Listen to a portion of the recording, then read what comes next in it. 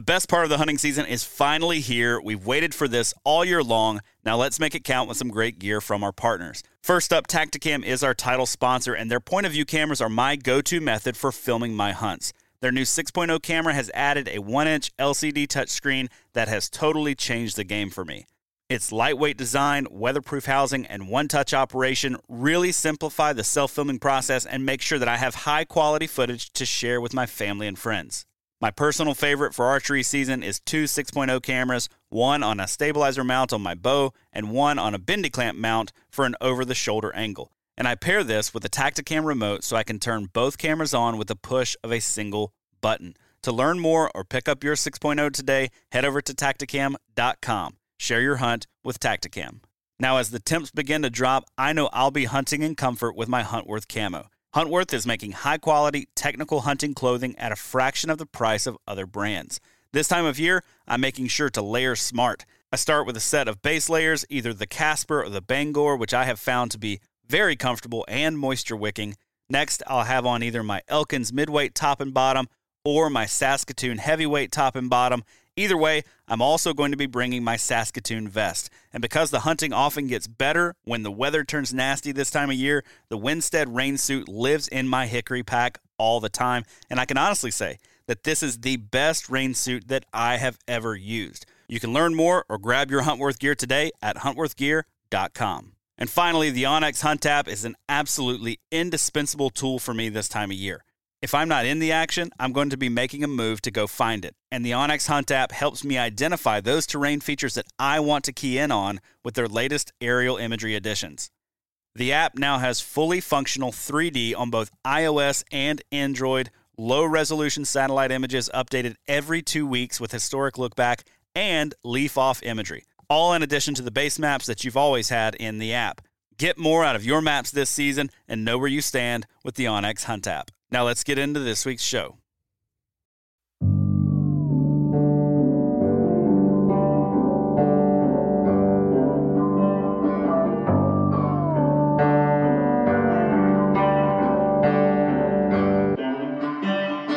What is going on, everyone? Welcome back to another episode of the Wisconsin Sportsman Podcast, which is brought to you by Tactacam. This is your home for all things outdoors in the Badger State. I'm your host, Josh Raley. I've got my co-host, Mr. Pierce Nellis, on the line. Pierce, welcome back to the Mopey Show. The Mopey Show, man. I wasn't going to say the Mopey Show. I was going to say the I'm sore and tired show. But yeah, what a grind.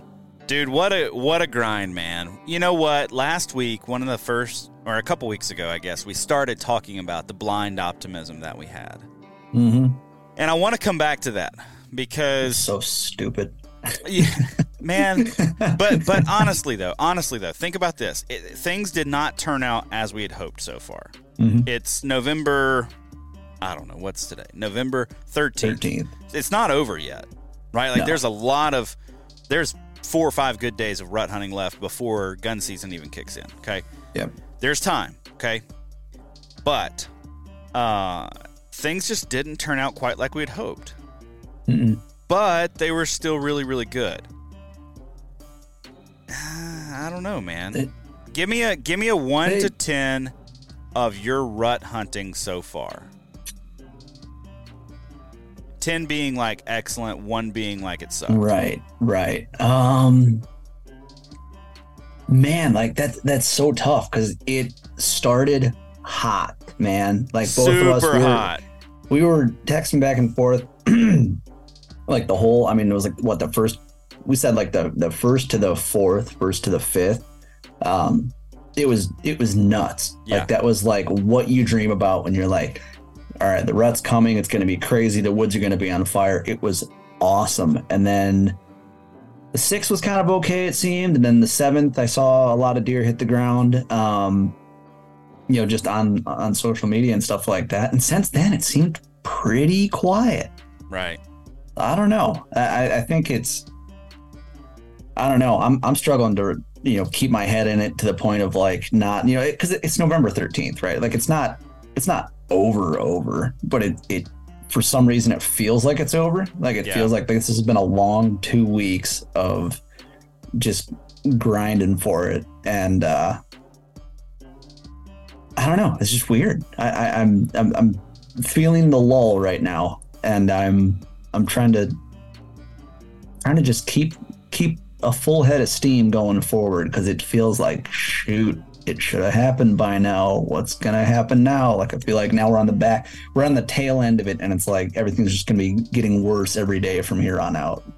It's how it feels. I don't know if that's actually the case or not. But yeah, no, I get that it can feel that way, man. But at the same time, I do have to say, like, this is prime time right now to find a buck with a doe and start making moves, to sit all dadgum day on a terrain feature outside of doe bedding. Like, just go sit there all day. You don't even have to get there at first light if you're, like, intimidated by an all-day sit. Like, just go get there at 7:30, 8 o'clock, whatever in the morning, 8:30 in the morning, and sit there through the midday, because right now is the time that I think we're going to start seeing those big guys starting to slip up, making moves.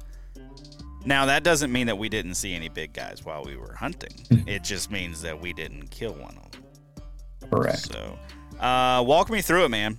So, you'd had some good hunts in October. I did, yeah. I had not even good hunts as much as just I had good, what I felt like was good intel in October. I was feeling really good. We had that really big buck walking around my folks' place. Dude, neither myself or my neighbors have seen even a glimmer of him for the last like 3 weeks. Like, what? I think October like 23rd or 26th is the last time either of us have a photo of him. So neither of us have a clue if a neighbor got him or if a car. I don't think a car got him, but I mean, he has vanished. And dude, that's not along cool. with no. So I don't know what's going on.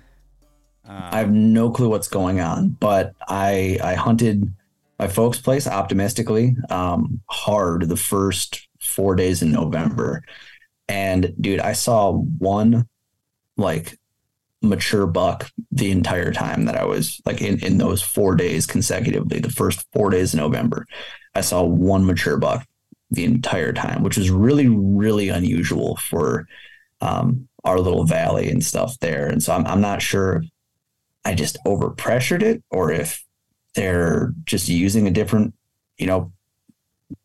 part of the valley at this point. And this year they're just going, because there are areas, because I know the neighbors haven't been hunting nearly as much. And so there are definitely some sanctuaries around the area, they're within 500-600 yards of us. But I know for a fact that there's untouched spots around. So I don't know if they're just down there or if that old guy is just hunkered down and not wanting to budge, but it's been pretty darn quiet, at least on the private land front. Public's been decent where I've been hunting. I've got one buck that I'm pretty fired up about, who I saw the first day that I hunted out there. I think it was like on the 5th or something like that. I saw him while I was getting set up, and I saw him yesterday as well. So Sunday the 12th, I saw him again. Big boy. Yes, he's handsome. But I had him at 36 yards, and he was quartering 2, and he was standing in some like hip high briars and stuff. So I didn't have a clear shot or anything like that. He just wouldn't come. He was on the trail. If he would have kept going straight the way that he was headed, he would have walked out and given me a 30-yard, slightly quartering 2 shot, but didn't want to do it. And he went back into some thick stuff. And I tried stalking him for like an hour, and I got really freaking close until the wind swirled and he jumped up about 15 yards from me, from just down, like just below the crest of the hill, where I was trying to creep up on him from. So tell me about the setup then. Like, where were you set up that got you that first encounter with that buck? Because it sounds like that could be a good spot to just go right back to with maybe a small tweak. Yep. To the location. Yep. Is that precisely? The plan? Yeah. Okay. The plan is, I'm going back and forth. There's part of me that wants to, because I found his bed, and I bumped him, but it was a gentle bump. Like I didn't like he didn't tear out of there by any means. He more jumped up and was like, something's not right. And he kind of bounded once, and then all I could hear was, and then I didn't want to push him any further. And so I just turned around and I backed right out then and there. Dude, that's when you just slither like a snake out of there. It's like, I wasn't here. Yeah. Exactly. Well, I mean, there's a decent bit of squirrel hunting pressure okay, on this property as well. And so I was like, he's definitely gotten shoved around, I think, by a handful of squirrel hunters or even just other bow hunters in his life, I think. But I mean, I know the rock he was behind. I know the point he was on. I know the trail that he used. Now, was this in the morning? This was in the morning you saw him? Yep, morning. Right. Yeah, both times I've seen him, it's been like the first hour of daylight. He's been on this side of the draw. So the first time you saw him, was he going back to bed? Yep, I know that. I realize that now because I thought that remember last week when I was telling you about him, I was like, he was moving really, really slow. Like, I don't think I spooked him or pushed him hard or anything. Now I don't think he even knew that I was there, honestly. Right. I think he was just going back to bed because, dude, he stood out there at 36 yards and then at 40 yards, and he milled around for, 45 minutes. I watched him. No kidding. Is your heart just about to explode out of your chest at this point? For the first, minute and a half when I saw him, yes. And then after that, I was like, okay, he's moving really slow. I just need to, and he was like on my weak side. So I was trying to get my bow picked up and bring it over the top of my bridge and everything on my saddle and then rest it there. Right. And I was like, he's going to start moving soon here. He's going to come over this way. And just judging by the path that he was on, but he just never did. He kind of just quartered away then and started working through some thick stuff. And then I could see him from behind this big, it was probably 3 or 4 fallen trees where they'd done some logging, but I could see his, the white patch on his butt and his antlers through the fallen timber. And so I was like, it's clear on whatever side, whatever on the back side of that, it's clear open in there. And so if I can get to that deadfall and maybe sneak up over the top of it or around one side of it, because I'd hiked it a couple days prior, and I found that if he would have kind of veered off to the right, he would have lined up perfectly with a trail that would then go down through the bottom of this little draw and up the other side. And so I was like, if I get down there, I'll be downwind. If he tries to go down the draw, he'll walk right to me. And if not, I should be able to just peek right around this deadfall and hopefully get a crack at him out in this open area. And I was a little slow getting down to him. And so by the time I got to where I wanted to be, where I could see into that opening, I couldn't see him at that point. So he was too far past where he was, at least when I saw him the last time. He was moving super, super slow, the entire morning, taking 2 or 3 steps and standing around for 10 minutes, at a time, just really, really taking his time. Acting like a buck in his bedroom is what he's doing.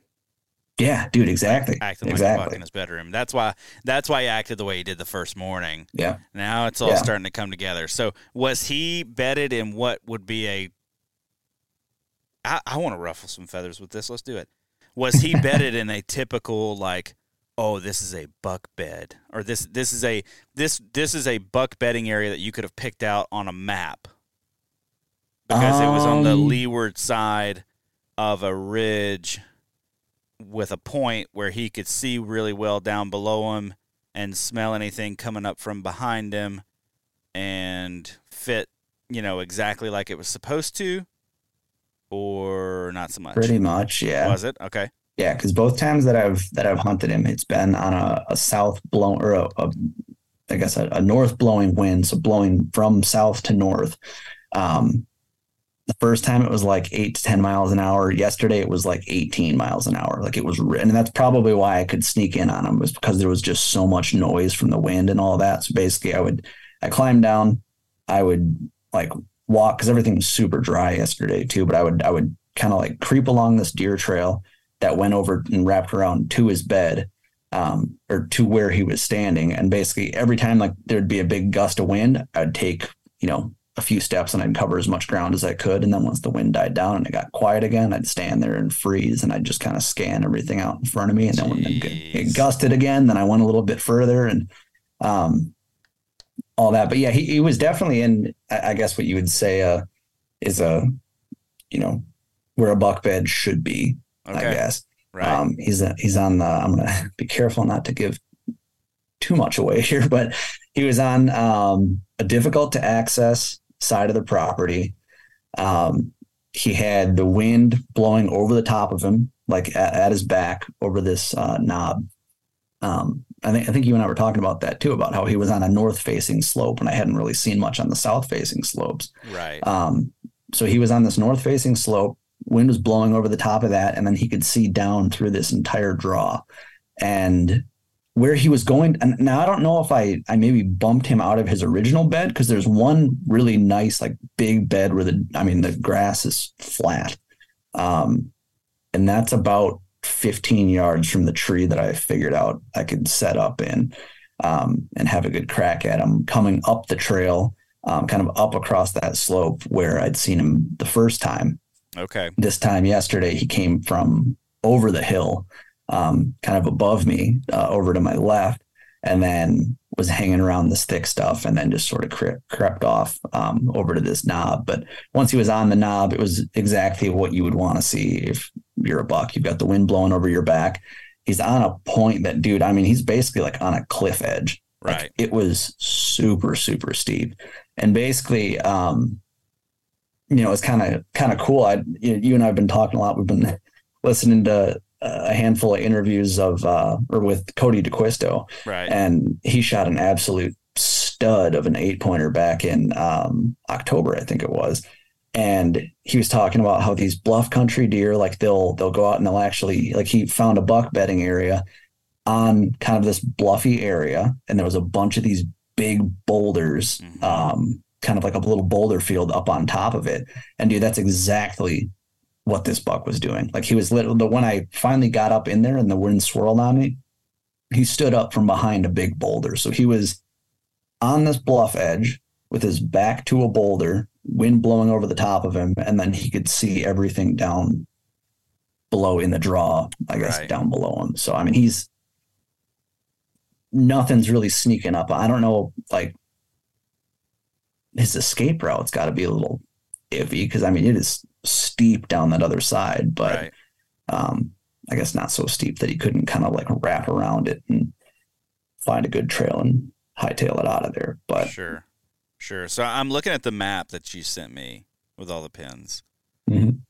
What pin is closest to, not that people can see this, but this is for my own enjoyment. That red buck pin to the west, the furthest west point. Okay. I believe. All right. And so he was. That.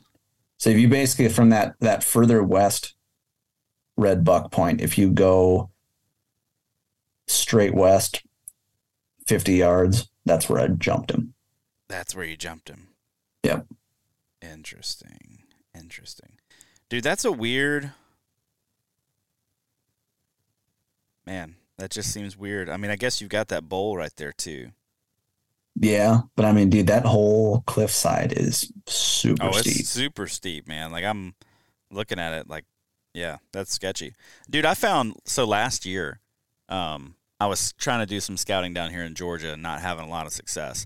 And I found a buck bed that was, again, where there's just super bluffy, kind of, rock outcropping kind of terrain. Mm-hmm. And there was this, like, not as steep area near it's kind of like a saddle / bluff gap. So you got like a gap in the boulder or a gap in the bluff kind of thing. Yeah. So I went down below, and right where this big boulder, I'm talking like 30 or 40 feet tall kind of boulder, right at the bottom of it, it had kind of caved out and was hollowed out underneath it. And I went over there, and all the saplings along the rim of that thing had been rubbed. And there was a buck bed really up underneath the boulder where it's like in a cave, pretty much. No way. Yeah, it's wild. I got videos of it, dude. I need to post some of those because I was like, did you ever throw a camera out there? Dude, no, I didn't. And let me tell you why. Like, literally, to get into this place took me 3 hours Oh God. of scouting, right? I put on 6 miles that day. I was 6 miles deep in this piece of ground, right? Then I climbed like 450 feet of elevation in the last 300 yards. Yep. So it was this. Straight up. It was awful. Then I hit a rim of mountain laurel where I was literally holding on to its branches to get up. Like it was so steep, I was almost mountain climbing. And my thought was, if I fall, my best bet is to just stay as flat as I can and spread my arms and legs to slow my descent. Because I was totally convinced there was no way I wasn't stopping, like, until I hit the bottom. So no camera in there, nor will I ever hunt it again. That makes sense. Or nor will I ever hunt it. But I did find, you know what I did find? I found an old logging road off the back side of this thing. Okay. So I may be able to access it again. And I found an old card table, an old, like a bunch of old barrels, an old light mounted way up in a tree with wire hanging down from it. It used to be a deer camp back in the day, dude. No kidding. And I'm talking like a 1960s card table sitting there, dude. It was the coolest. Dude, I got there and I was like, man, the beers that have been had and the conversations that have been had and the late nights and the early mornings and the deer camp tradition, like, that have been had right here in this spot. Like, right. It blew my mind, dude. Like, I literally just sat down and just, like, took it in. And I was like, I felt like I was standing somewhere special, you know, just because of a holy place. Yeah, it really was, man. I mean, it was a trippy experience. But anyway, all right. God, wouldn't you love to know, like, just who that was? Oh, dude, it had to be a group of people too, because there were like 6 chairs scattered about, you know, and it's like, so what were they bringing up here? I guess some tents maybe and a car battery, you know, to run the light, because the light at the end of the wire was just like, you know, wires. You know, coming out. So they were obviously like just a negative and a positive. Yeah, they were just sticking that sucker on a car battery, and they had, you know, had light for their camp, and like, dude, what a place, man. Right. Just how far up the road is what was this camp? Oh, was it way back in there? It was up above the buck bed. Oh. It was on the top of this ridge. But like I said, I found afterwards I found the old logging road on the backside. Mm-hmm, so I think there used to be a way to drive up. Okay, gotcha. And when I say old logging road, I mean a logging road that's got like 30-year-old trees growing in the middle of it, but you can still see where it was cut out flat to drive up at one point. Sure. Now it's still flat, but it's got, you know, 30-year-old oak trees in the middle of it. So it's a wild spot, man. Man, that's cool. It's a wild spot. And, dude, I'm telling you, those deer have got to be using that logging trail. Oh, yeah. Like, I'm sure they're using the heck out of it. But, boy, I'm probably never going to hunt it. But if you did, the good news is if you killed something, all you'd have to do is drag it to the edge and let it go. Right. Like, dude, I was like, that's exactly what I've been thinking about on this property. I was like, if I shoot this deer and he runs that far away from me instead of running, you know, I guess if he runs away from me downhill, if he dies on the way down, I'm not getting to him until, like, I'm finding him at the bottom. Like, I am finding him 300 feet below me. Right. Yeah. And I hope his tines are still there. Yeah, exactly. Exactly, with all the boulders that you're going to have to get around. Yeah. But, so, dude, you've really given it to this spot, man. Kudos to you. Like, you had a good feeling about this place. You've given it time. You've developed it every time. When I say develop it, I think that's something that a lot of guys can maybe learn from, is every time you go to a public spot like this, or every time you're on a new property, be constantly taking that next step of either gaining knowledge or gaining experience or something with it. It's easy to find a spot and be like, it was pretty and I could see a lot and I saw a couple deer, and just stay there. You know what I mean? Right. But you've kept at it, man, and you've pushed. So, like, what's the next step? I mean, are you getting in there to to set up right over his bed? Going to treat it like an early season hunt? Or are you going to try to catch him cruising for does? Or are you going to wait for late season? If you don't screw with him, dude, I bet he's in there in late season. Right. Yeah. And that's precisely why I backed out of there after I bumped him. Because like I said, it was a soft bump. Like I think he caught wind of me. I don't know if he saw me or anything like that. I know he didn't hear me. Because there's part of me that's wondering if he's like hard of hearing too. Because I grunted at him like multiple times when he was kind of at that 36-yard mark and starting to quarter away from me.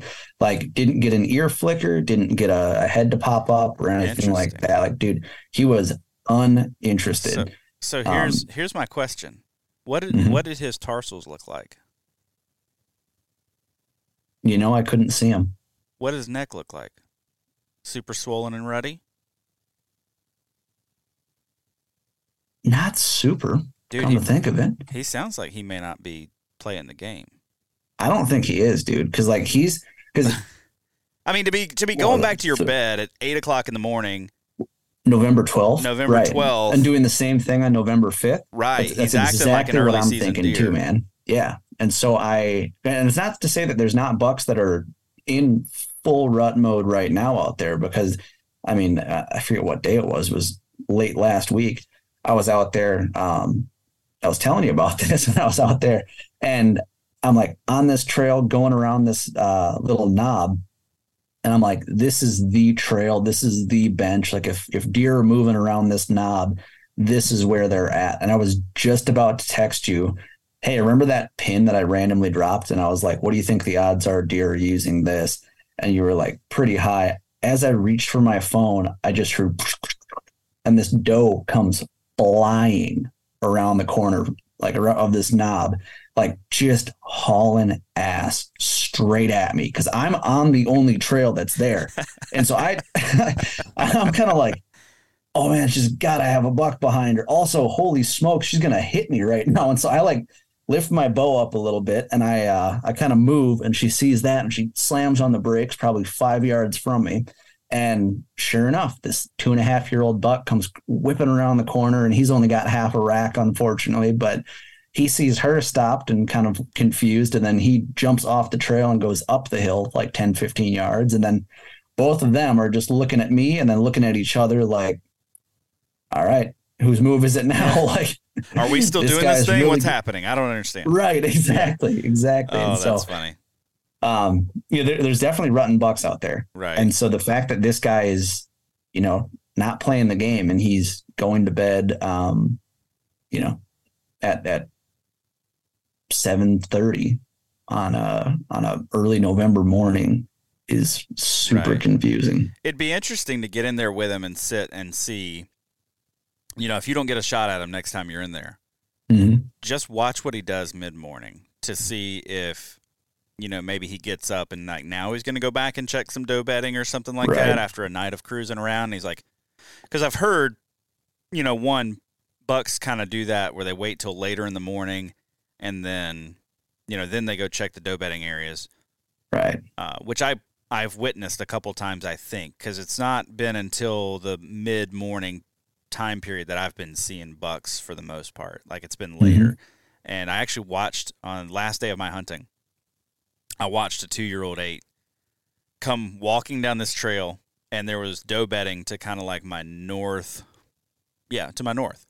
And he stopped at every entry trail so he was walking a trail that paralleled the bedding, and every trail that went up into the bedding, he would stop at the trail and like walk a few steps, smelling around and kind of walk a circle, and then get back on the trail he was walking, and then get to the next trail that goes up into the bedding and like walk in a circle around it. He's just checking all those trails that enter and exit. It's systematic. He is, dude. So he's a 2-year-old, and he's figured out, I don't need to go sprint through that. Right. And it was a day of swirling winds, just like really swirly kind of winds, and I was like, I bet you that's why he's not just trusting his, I'm going to cruise as a downwind side. He's like, no, I'm going to walk it, and I'm going to check each trail that goes in and out. And that was what he did. He checked each trail that goes in and out. And then when he got to kind of close to where I was, that's when he peeled off. But there are no good entry and exit trails around the other side. It's all like Right. it's this little like creek and then nastiness. There's no crossing right there.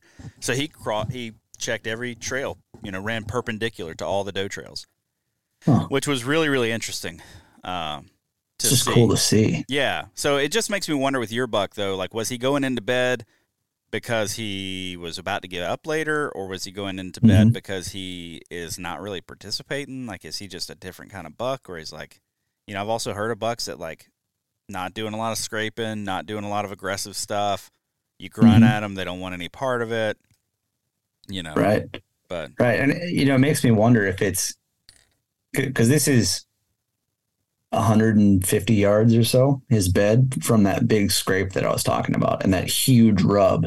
But it's on the point that goes and connects two big draws that each have massive scrapes on them, each have super, super aggressive rubs on them, like big, big rubs. And one of them's got that snapped off pine tree that was in our post last week. Right. And the other one is, I was telling you last week, it's like a 12-inch tree that's, rubbed pretty substantially. Right. Around the base of it. And so, I don't know. It really is.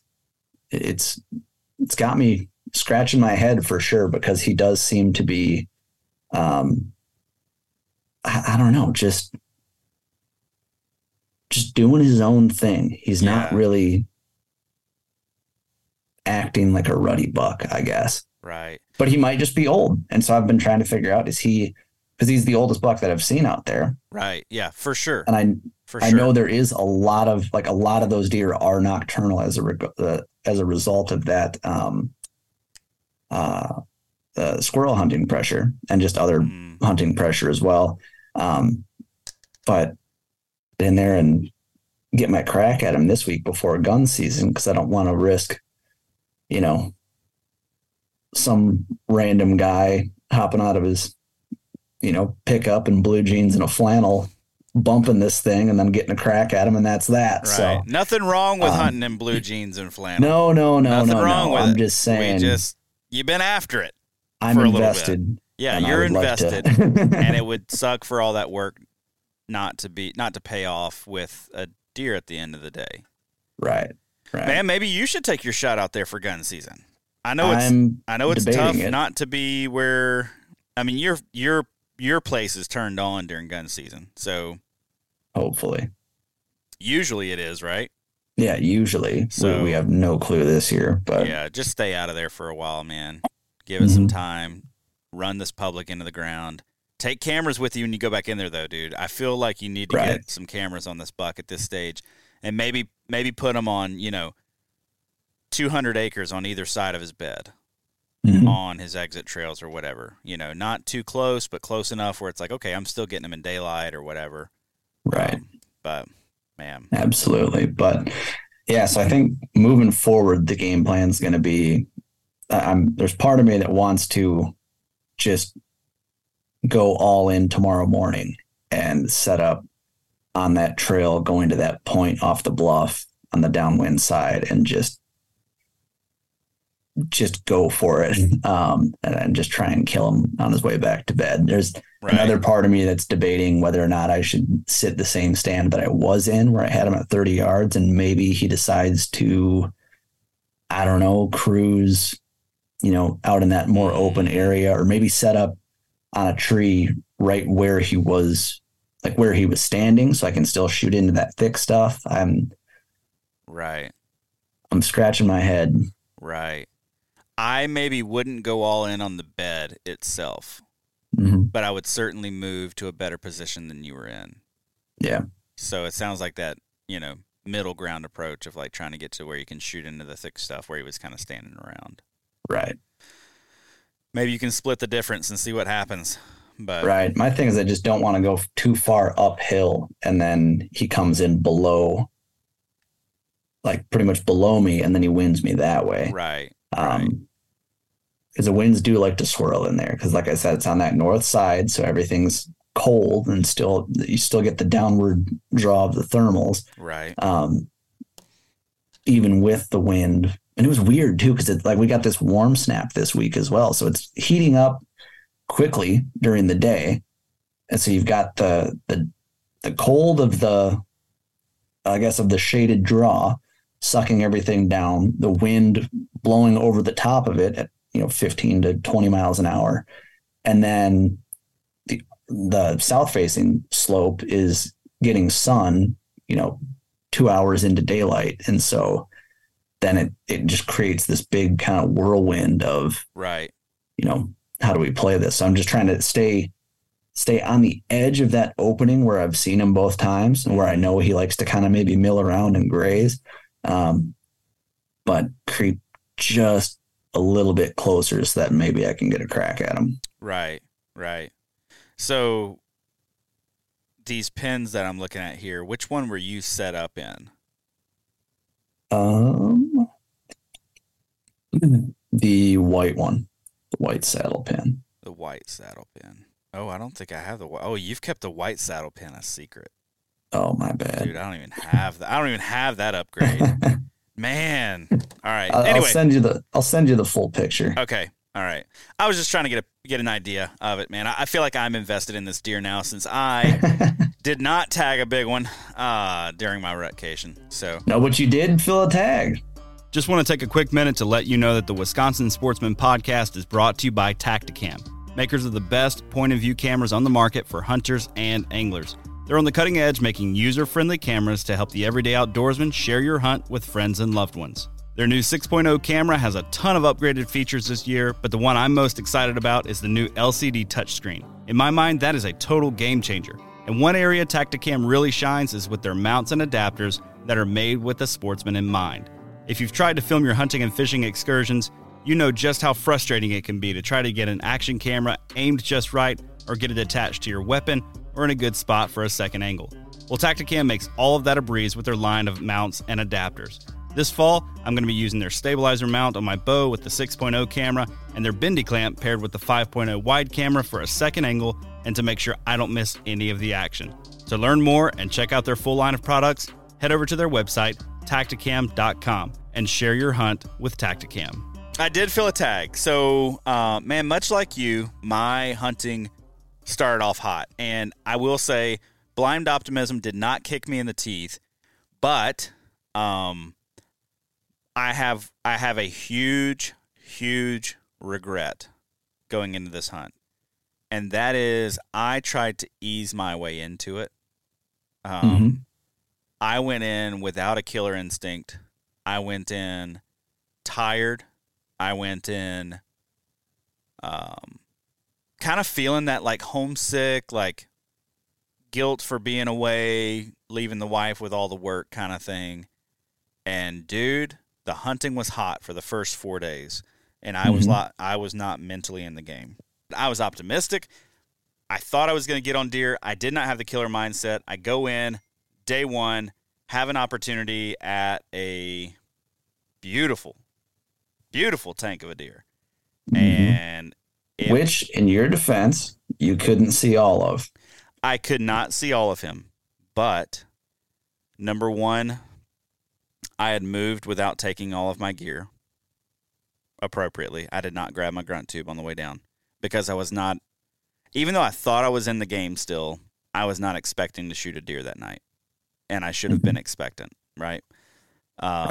Number two, I was not familiar enough with where I was sitting, and I did not do a good enough job matting everything down, so I put the doe on alert, right? She should have taken more of her sweet time to mosey through there rather than a bound or two to get past me. She didn't spook hard from me, but so I messed up on that. Number two, I did not have my binos on their harness. I had them sitting next to me because, again, I'm just being lazy, picking them up and scanning around rather than having them on my chest. What I should have done, that buck steps into a shooting lane. Killer mindset says, Josh, you can't see all of that buck. Throw them up. Binos come up. I check the bushes, and I see there's more there than I'm expecting. So when I draw back, instead of a practice draw to figure out, I'll get it drawn back and settle my pin, and then I'll let it down because it's just a little forky. I'd have let it eat. You know what I mean? So little mistakes like that, man. Another mistake. The next gosh, was it the next morning that I had a good one follow some does out of bedding? And he gave me a shot at 35. No, he gave me a shot at 25. But it was in some brush, and like my spot to stop him was just real small. And I like internally was doing some junk, man. I'm like, I shouldn't die. Like I just wasn't dialed and mentally there fully. And what I should have done is the moment he stepped into that little area, that shooting lane, I should have murped him and just like let the chips fall where they would. I was trying to bank on the does. As soon as I realized from his body language what he was going to be doing, I should have murped him and I should have taken the shot. Couple times I called some deer in. I was not thinking. I put my back up to a lot of brush thinking, well, they won't get downwind of me if it's super thick behind me. No, I should have put the open area behind me and, been in some thicker stuff. So I didn't put enough attention to detail there. I probably could have killed that first buck that I called in that morning, who sounded like a much bigger deer. Another opportunity, Sunday afternoon, 2:45, whatever time it was. Big boy comes trotting in. I murp him to stop him. I make a poor shot. And I hadn't paid enough attention to my setup. I got up in the tree, and I'd worked hard to get the platform set and get up there. And I knew that it was my weak side was where the shot was going to be. I knew it. So what I should have done is prioritize, well, no, I need to change it up. So next time I hunted there, I found a way to get the shot on my strong side. Well, if I could find a way to get the shot on my strong side, well, then I should have done that in the first place, right? Like I should have put in just a little bit more work. I should have slowed it down, made sure I settled my pin, but I didn't. I was in a hurry because of how I had to rush this deer. And then, man, after that, you know what I didn't do? I didn't take a reset. Like I did not take the time that I needed to take to pause and figure out what was going on. Because I knew at that point, I knew it wasn't right? And so instead of making the necessary adjustments, instead of taking a morning and going to, a local breakfast place, a little diner, eating breakfast, drinking coffee, getting a shower, recharging all my batteries, taking a nap middle of the day, totally taking the day off, shooting my bow, whatever. Instead of doing all that, I pushed harder, and then I pushed harder, and then I pushed harder. And even when I would take a reset moment, I would go sit an observation set. That was still, a half-mile walk to get back in there or whatever, and had the potential for frustration. So, I went for an observation sit after that, and, of course, a farmer comes through, and he's doing, tests on his field. He's getting soil samples. I can't fault the guy. Like, of course you're doing that. Why wouldn't, you just cut all your corn. Yeah, I bet you are doing that. I hope you are doing that. But I should have just pulled the plug then and said, I'm waiting, And so I see a lot of mistakes that I made, man. A lot of mistakes where mentally I was not prepared. I was in the right places. I was on deer early. I was on deer often. And yeah, I don't know, man. And then the last day, I passed a buck that was a 2-year-old 8 that I would have shot, except he gave me a 35-yard shot, and I wasn't super comfortable with that. Looking back, I probably should have taken the shot. I don't know. I don't know how I feel about shots over 30, right? Yeah. And most people say, well, if you aren't comfortable doing it, then, be fine. If he was a 140, I'd have shot him. You know what I mean? Like, I would have taken that 35-yard shot because I'm confident at 35. Confident enough, right? And so, so I'm beating myself up about a lot. But I continued to put myself in the right spots. I continued to get on deer. I don't think a day went by without me seeing deer. I think I saw deer every single day. Yeah, dude, you were on deer the entire time. Like it seemed like every time I was picking up my phone, I had a message from you saying like, oh, I just saw, such and such buck, walk through or whatever. I just bumped a couple of does or whatever. Right. You were on deer the whole trip. The whole time. Yeah. Yeah. And that, I attribute that to, I was in the thick stuff the whole time. I was in the bedding Mhm. basically the whole time. I was really keying in on travel routes just outside of bedding. And when I say just outside, I mean 25 yards from a bed, 30 yards from a bed. Like No kidding. I'm on the edge of the thick stuff, right? Like Right. I'm not far from this bedding. And so it got me on deer. I got busted more this year though. And a lot of that again was because I didn't have that killer mentality of like, I need to sit here and not move a muscle, Sure. because I just mentally wasn't there.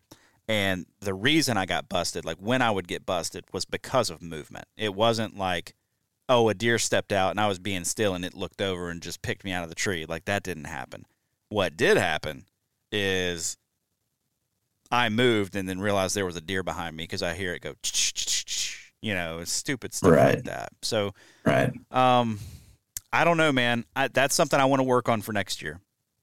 Mentally being dialed in and in the zone because I wasn't there.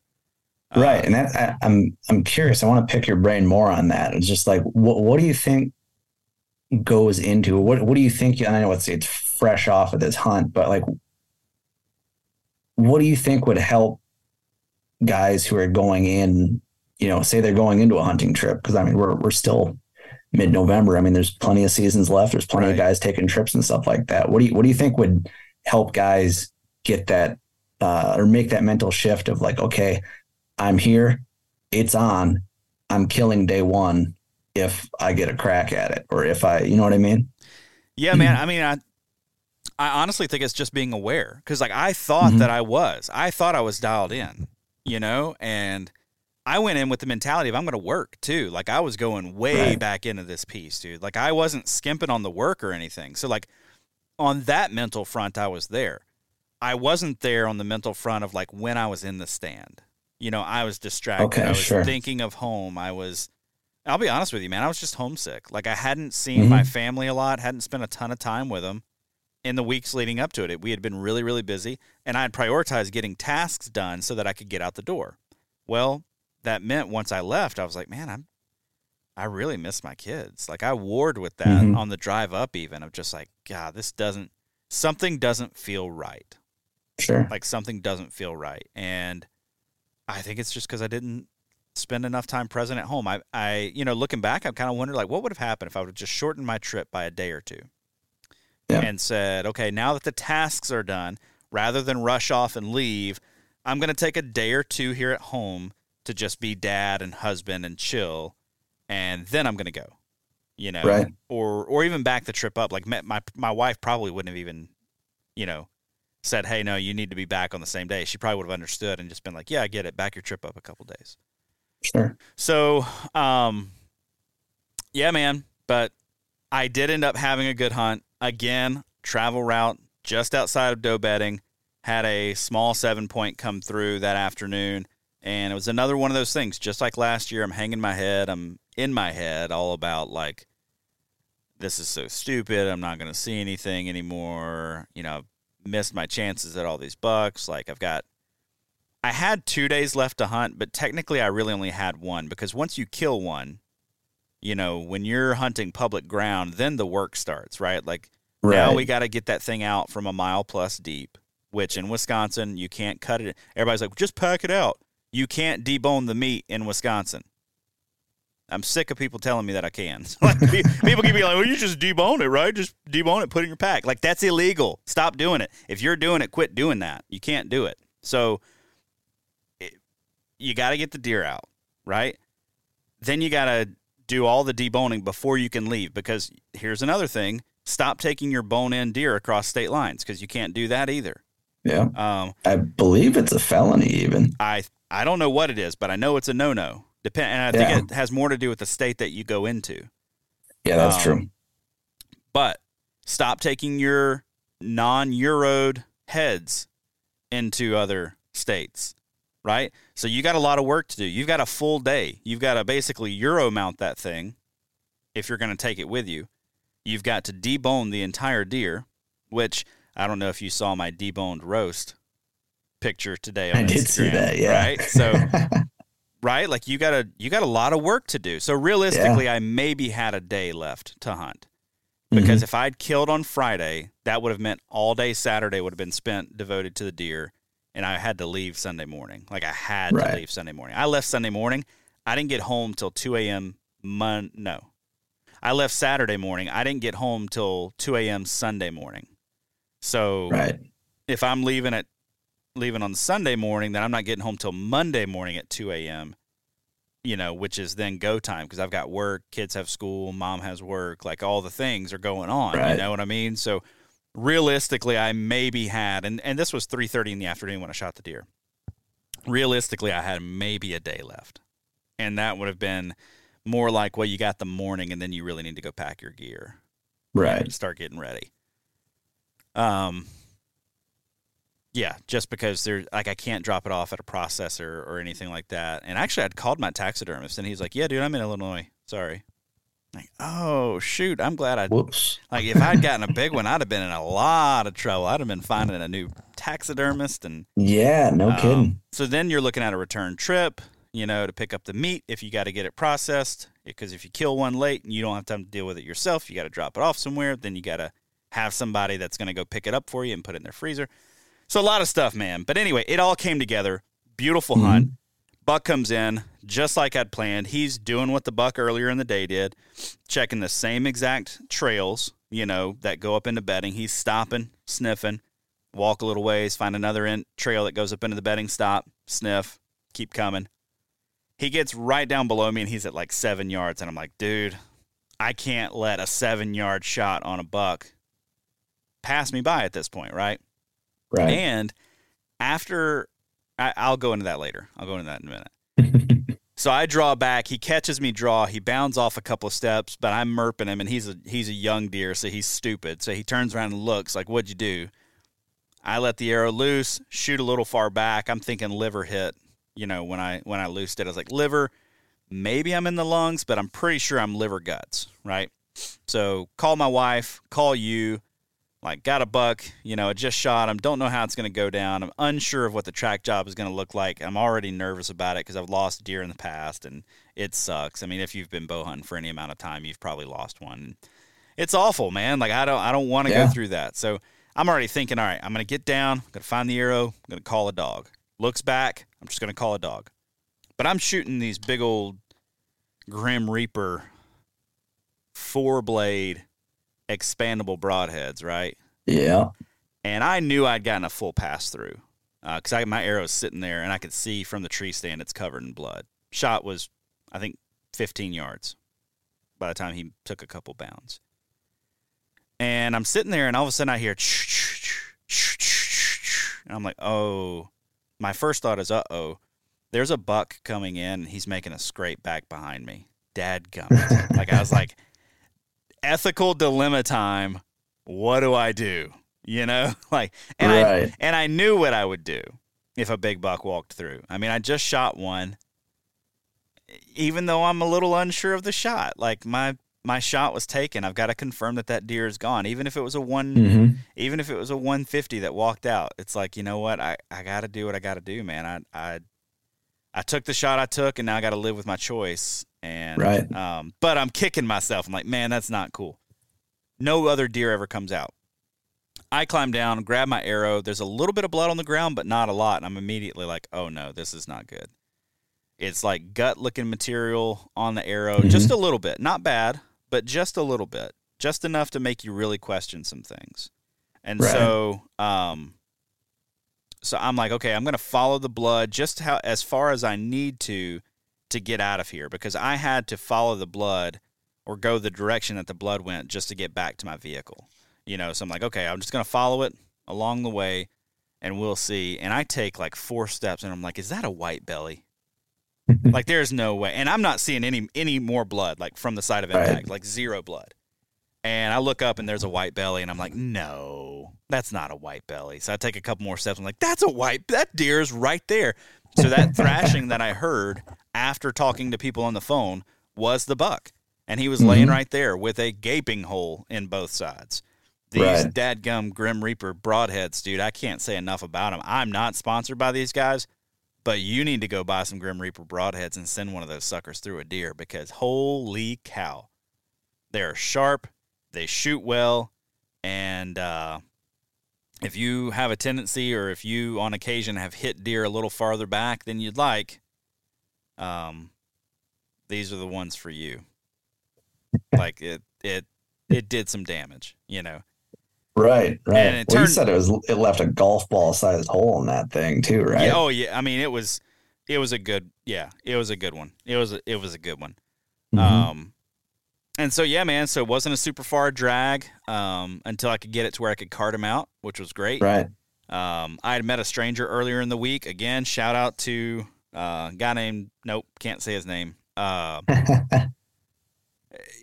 Meet people on your public lands. I met this guy on the first day there. I go up and I talk to him. Hey, where are you going? I don't want to step on your toes. Immediately, his guard's down because I'm telling him, just tell me direction. Like, you're parked here.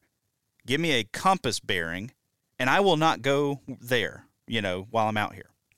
Right. So we exchange numbers, and I'm like, hey, here's where I'm going to be. Compass bearing. Park in here, compass bearing here. Please don't step on me, right? By the end of the week, I'm hanging my deer in his yard, near the public. He's letting me cut it up. Next day, he kills a buck, so another deer hanging in the yard. I go over there. We're hanging out. He's having a couple beers. I know I've got a drive to make, so I'm not doing that.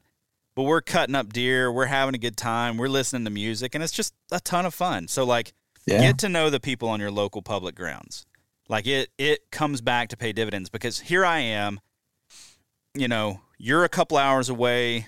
I don't have a lot of hunting buddies in this central area, right? Right. Everybody that I know around this area kind of solos it when it comes to hunting. But then I get to have the deer camp vibe, dude, of just hanging out with deer, hanging on the meat pole, and we're out there just chilling in the middle of the day, cutting up deer, and so just such a good experience. So, get to know people, make some friends on public ground. And it actually helped me earlier in the week too. He was like, hey, I'm thinking about going to scout over here. Where are you at? And I was like, hey, don't go there. Kind of thing. Don't, especially that spot you just sent that you said you really want to look at. Don't go there. That one, not a good one for you. Wow. So anyway, it's come to an end. Long story short though, I did a lot of things right. I did a lot of things not right. I was in the right places. So I want to say physically I was in the game this year, and mentally I was not prepared. Sure. And that's the story. Well, and at the same time too, that was your day one of your hunt was day one in a tree hunting for you all year. You had no early season lead up, nothing like that. Day one. You were going in as cold as you could go in. Yeah, day one was day one, man. Because, starting businesses and trying to get some other things off the ground here, I have not hunted at all this fall. I've had plans to get out a couple different times. I hung in a tree in my backyard. Mm-hmm. It wasn't a hunt. And so realistically, this was as cold as you could possibly get. So I went from 0 to 100 on difficulty scale. And the place where I'm at, it's just marsh and gross, dude. There was no easing into it. I'm climbing trees that are literally leaning, they got I don't even know what you'd consider it. It's not a 45, but it'd be like a 65 degree lean to them or something like that. Right. They're 75 degree lean. They're not climbing trees. No, they're not friendly at all. And that's the toughest part is stuff like that where you get those thick areas. The only straight trunks are in the middle. And so you have to sit on an edge, and all those edge trees are just leaned out trying to get sunlight. So you can't, you cannot find, you can, and obviously you did, but dude, when I was just walking around in there hanging cameras for you, I was like, holy smokes, where do you sit? Yeah. And you were on the ground a lot this year too. I was. I sat on the ground a lot this year. I got a lot more confidence that I need to learn a few more things this year. Okay, sure. I should have brought my camo netting with me. I did not do that. I should have brought a ghillie top with me. I did not do that. I have talked with folks at Huntworth and said, hey, you guys really need a ghillie top. And they're like, hey, dude, we're working on it. Like, just bear with us, you know. And so I didn't have a ghillie top for this year, and that was costly, man. I got busted on the ground a good number of times. There was one whole day I sat on the ground from dark to dark in the rain. Like, oh God, it was awful. I was cold, dude. It was bad. It was bad. But Huntworth's rain gear is really, really good. Most of their other stuff is water resistant. They'll never call it waterproof, but it's water resistant enough. So, like, I could take the rain gear off and sit there, and I had on the Saskatoon outer layers, and it wasn't getting wet through that. So they kind of always tell you, they're like, no, our stuff isn't rain proof, but it's water resistant. Wink, wink, with like a, it's way better than water resistant, you know, kind of thing. Right. So anyway, but yeah, I learned a lot, man. I want to take some time at some point to break down everything that I want to work on from this year, but that sounds like maybe a season end kind of deal. Mm-hmm. You know what I mean? Like, wait a little while, but I've got some more hunts coming, man. I've got a hunt in Alabama that I'll be doing here not too terribly long from now. Man, my dad yesterday missed a good buck on the home farm and then hit a really good one on the home farm. Which is not normal for us. What kind of a hit? Not a good one. Not lethal, you don't think? No, he doesn't think so. There was no blood, no arrow, and he said it sounded like just a hard bone hit. So I was like, dude, you smacked square that front shoulder. Yeah. And he's shooting probably a little lower poundage because he doesn't shoot a ton, you know. And he's shooting a bow. I think it's a Parker Wildfire, so it's not like a ton of energy that it's producing necessarily. Mm-hmm. Light arrows, you know, so it's not like he didn't have like a ton of kinetic energy. Enough, but dude, you hit a big shoulder blade with an expandable at that energy level, you might struggle to pick it back up. But anyway, but yeah, man, so I've got more to come. I've got another rut hunt in February that I'm really looking forward to. That's so weird. Yeah, well, and dude, that's going to be with a gun too. So I'm going to be out there with a 30-06 waiting for some ruddy bucks to come running through. So, you know, it's not Alabama done. Again, or is that Georgia? That's Alabama. Yeah. So rut's going on right now in Georgia, man. I was going to try to get out, but you know, mentally I can tell I'm still not there. And so I'm like, you know what, the best thing I can do is get all of these cameras that I have sitting around me. I've got like 13 13 cameras period sitting around me. I need to get them all loaded up, and I need to get them all in the woods. They all got to go. They all got to get out there. And so that's my next step, man. I'm going to start scouting Georgia like it's postseason. Mm-hmm. Because where I'm hunting, the public land closes to hunting November 17th. So really, yeah. So November 18th and on, I'm going to be out there on this piece of public and just chop it up, dude. Sure. It's 30,000 acres, so I got plenty of walking to do. But I think I'm going to basically start by walking the ridges, walking the bottoms, and walking the edges of any clear cuts, and pick up sign and go from there. I like it. Sounds like a good starting point. Who knows if it really is. Do you think you're going to do more ground hunting in the future? Like, did you enjoy it enough, or did you think it was lethal enough tactic to continue pursuing or trying to develop? I'm going to do a lot more of it in the future. I'm going to make sure Huntworth is working on a ghillie. Yeah. Well, I might have to edit that out. I don't know. We hope Huntworth is working on a ghillie. We hope Huntworth will work on a ghillie and get it to market, right? Yep. But I've got another ghillie, if not, that I can, get into. I need to figure out a way to sit that doesn't kill me. Right. Because if I'm sitting cross-legged all day, my legs are going to sleep. My butt's going to sleep. It's hurting, physically. And in a lot of these places too, where I'm on the ground because it's brush and leaning trees. I can't sit leaning forward all day with, a tree trunk behind my head, kind of thing. And so I've got to figure a lot of stuff out. But yes, I will continue to do it. Yes, I think it's a lethal enough tactic. And yes, when that Forky came in at 6 yards on the ground, it was like having a 140 at 15 from a tree stand because, dude, it was a rush. Right? Huge You can rush. hear them breathing like that. Dude, huge rush. And here's the thing, too. The day I was hunting on the ground, it was raining, so I couldn't hear anything. And I had one shooting lane. I put pictures of it on Instagram, right? Mhm. I had one shooting lane. I could see deer when they stepped into that shooting lane. So literally I'm sitting there, nothing, and then boom, my shooting lane and field of vision is filled with brown fur.